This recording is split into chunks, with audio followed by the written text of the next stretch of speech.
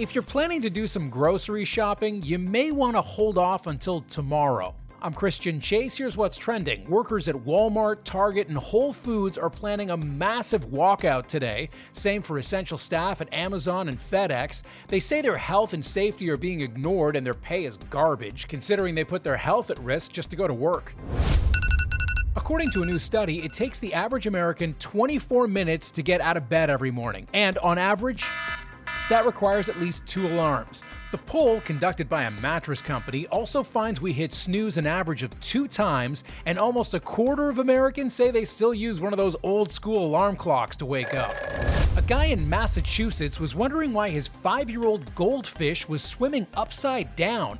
Turns out it's a rare disorder that keeps it from floating normally, but instead of flushing the little guy, his owner made him a life jacket. The thing is made out of plastic tubes and keeps the fish right side up.